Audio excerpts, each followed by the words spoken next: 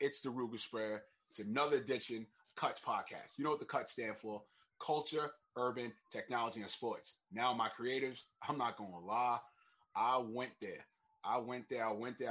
Yes, I went there to where hip-hop was derived from. You understand? Just to give you a little history lesson.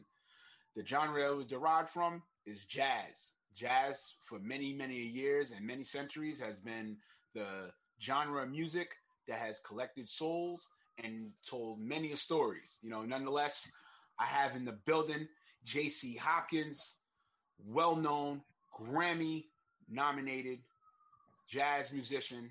You know what I'm saying? And definitely it's an honor to have him here. JC, what's going on? What's good, man? How's everything? Hey, how you doing?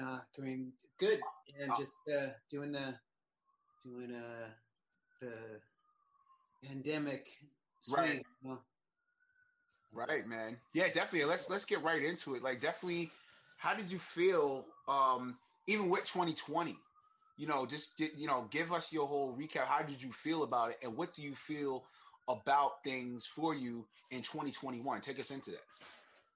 Well, 2020, started off with a bang, where the band, for one, was J.C. Hopkins' biggest band. We were installed every Saturday night at Minton's Playhouse in Harlem, legendary nightclub. Oh, my God. Yes. Yeah, it's a landmark, and it's a place where Bird, Dizzy, Monk were in the house band. They crafted bebop music. You feel the presence on the stage, And then the crowd made up of people from Harlem, people from the city, people from the country, people from all over the world. So, this crowd was just packed in there.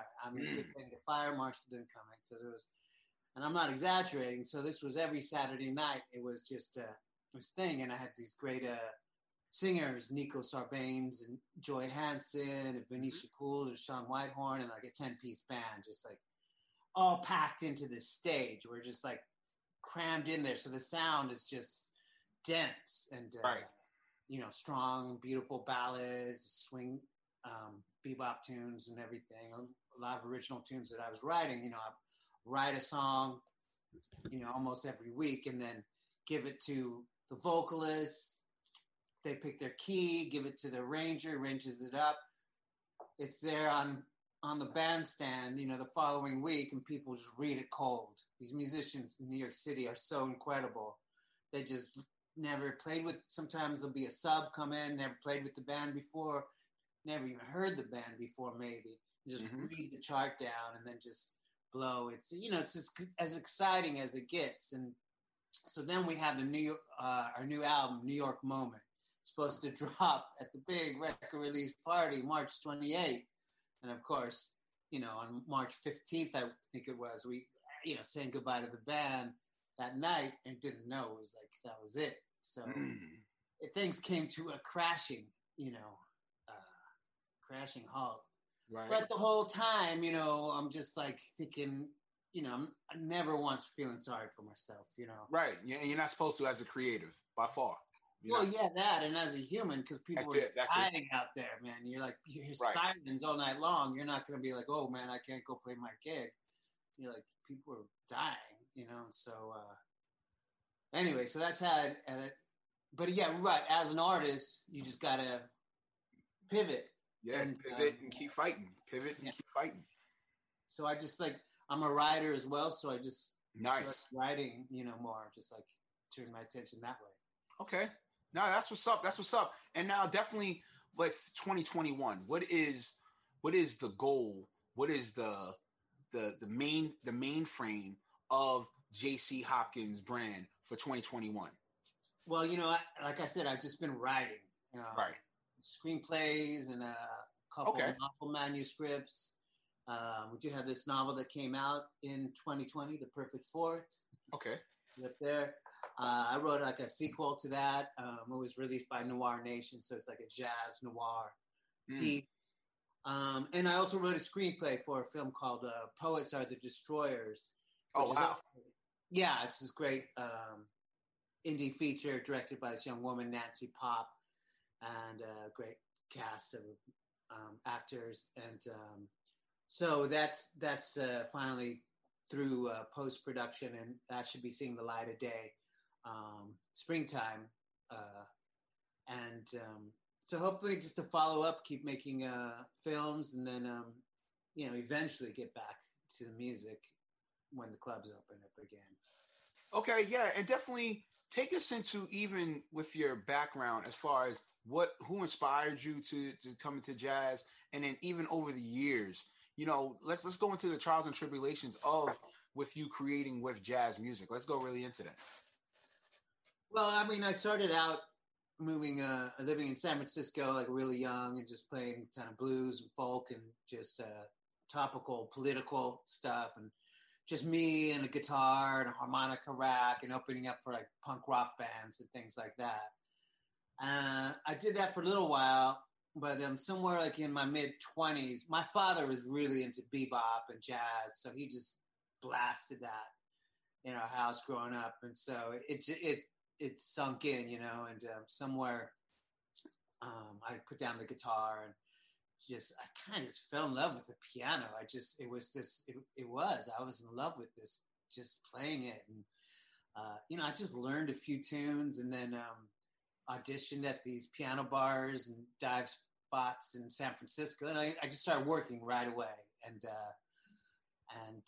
also writing songs in that style, like the American songbook style, because I was also very much into those writers, Gershwin and Hoagy Carmichael, and eventually I wrote a jazz musical. Okay. And we had like a run in San Francisco for 6 months, and at the end of that, I was married at the time, and so I said to my wife, let's, and she agreed, let's move to New York City. This town is too small. Okay. You got to find some, it's looking for the musicians that really can play that sort of style, right? Live it. And then getting to New York, I sort of realized that's what it is. It's the subway that goes ding, ding, ding, ding, ding, ding, ding, ding, and that's why the musicians swing that. Right. Unlike anywhere else, It's like, no, that's cool. No, that's what's up. That's definitely it. Let's go into your feeling of your culture and genre of music. Now, over the years, it definitely had its impact and footprints on music. And then, through time, not really withered away, but more so, not the younger generation being as in tune, as hip into it as of the other genres and everything like that. Take us into your feeling about that, and as well as what are ways that you feel that you've contributed for the culture to still thrive, and as well as still be relevant, and also too, what do you feel of your contemporaries in jazz? Like, what do you feel they could do to help contribute as well? Well, I mean, I say when I moved here, I was looking for musicians, and I kind of wasn't really finding the kind of sound that I was looking for until somebody told me to go, got Patience Higgins to play alto with my band, and then Patience said you should come up to St. Nick's Pub on a Monday night where the jam session is. And then when I made it there, I was like, okay, this is it. This is the real deal. And at St. Nick's Pub, you had, Wynton Marsalis, and you had like tourists from Japan, but people bringing their horn, and they nobody's going to try to get on that stage unless they can play.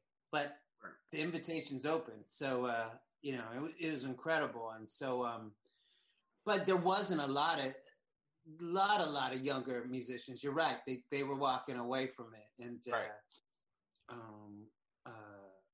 it felt like also like musicians of color and women, you just didn't see them playing, jazz. And I wasn't really into like the swing kind of Gatsby type stuff. That wasn't my bag at all. Right. Like, hard jazz, hard bop, Mingus, even Ellington, just stuff that, has like a edge to it.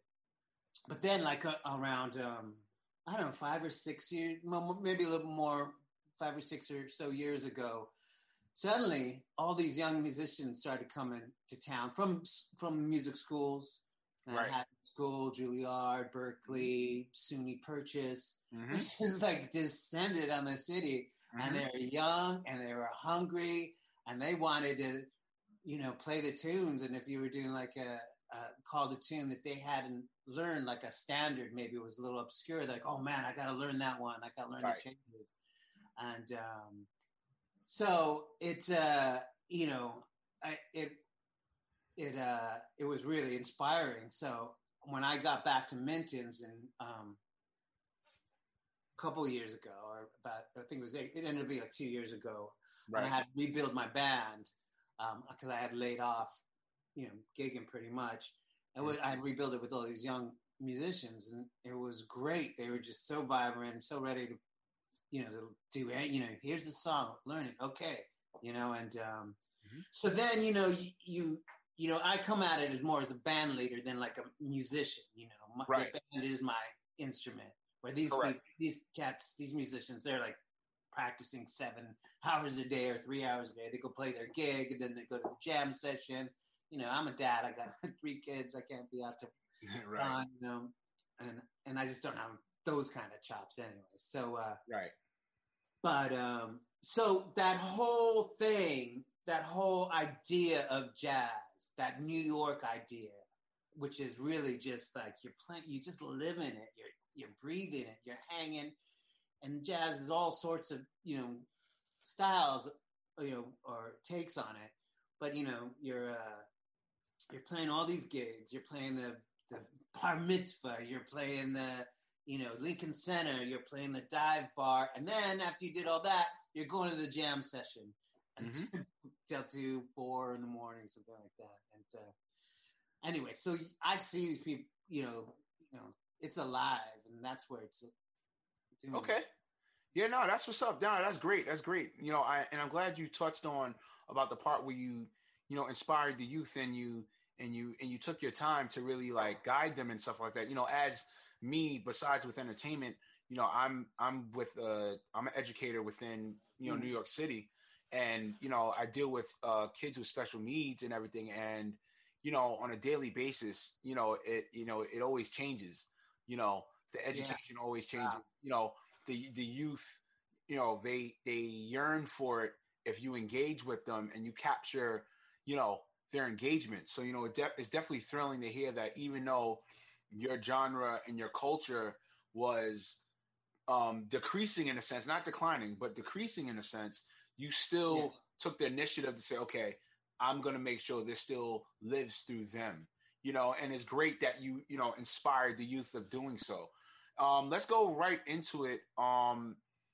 Definitely on this platform, you're definitely speaking to my creatives, about, inspiring. And definitely for you, what are your top 3 motivational or top 3 advice that you would give to my creatives?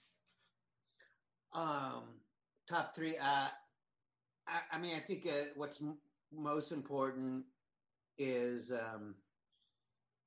be true to yourself, basically be willing to starve for your art and not sell it out, and you can listen to what people say, but if you know what you're doing, your direction is right, just go that way. Don't listen to what anyone else is saying.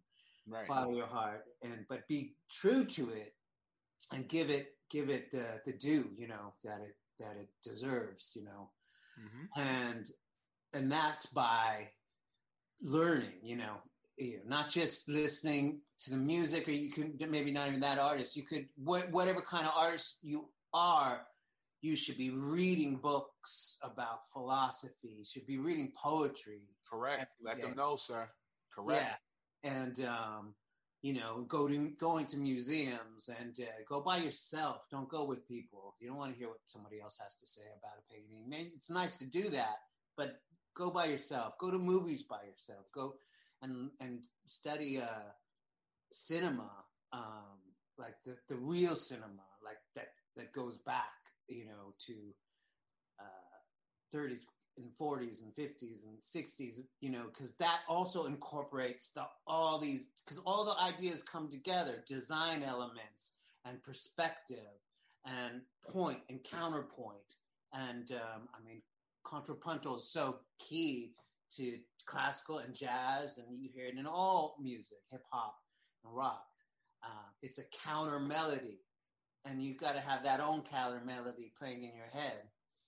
And I would say third is just discipline. It's just every day. You got to do it every day.